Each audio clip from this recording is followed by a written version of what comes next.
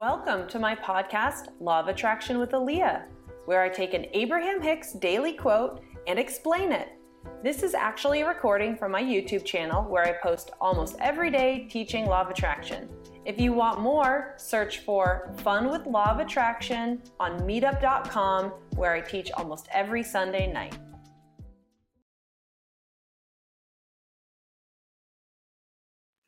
Good morning. It's time for our Abraham quote for the day. So let's dive in. If you can let anger subside and let fear be replaced with more hopefulness, you will easily tap into a momentum of well-being. It will seem so easy, you will wonder why you don't do that more often. This is a great reminder to pay attention and be aware of the emotional scale, right? Because there's a whole spectrum of how we feel on a daily basis. We could be at the very bottom, which is hopelessness, anger, depression. And on the opposite side, we have joy and thriving and knowing and satisfaction and exhilaration. And then there's a bunch of things in between. And a lot of times we try to jump too quickly, right? We're down here at angry and we think we have to get to joyful right now. And either we can't or we try and we don't do very well or it doesn't last very long. And it's because it's too big of a change.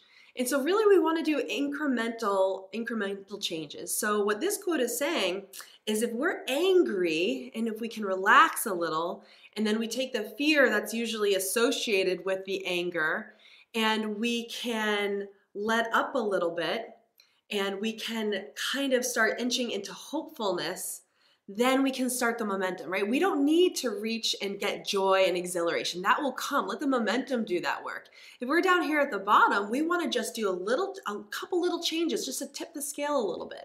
So the idea is saying, okay, rather than being depressed or angry and trying to get to thriving and joyful, let's just get to hopefulness, because hopefulness is just like right there. It's just like kind of tipping the scale. There's now a crack open to let in possibility.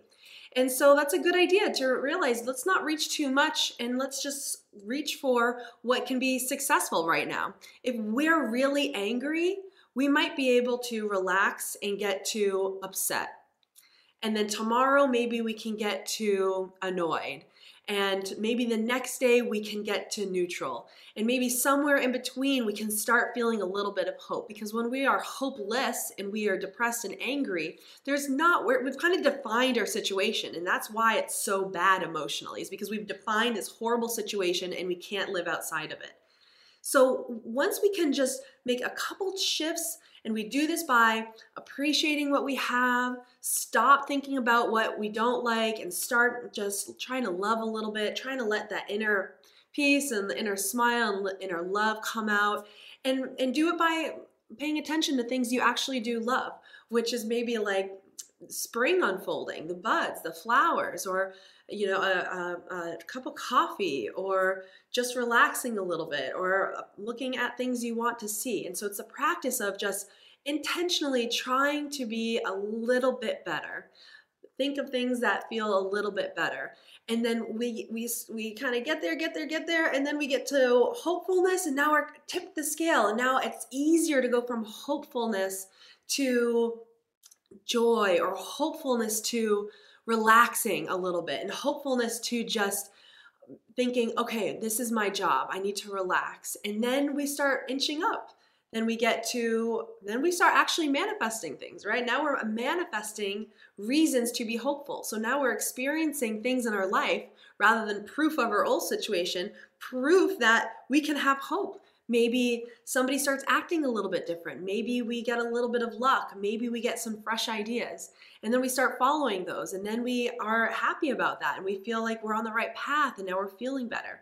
So it's about allowing momentum to just bring us. And if we think, we watch the movie The Secret and we think that we have to just do big stuff really quick, we're missing it, because Law of Attraction is a practice of very nuanced things. So I hope that's a helpful reminder for today.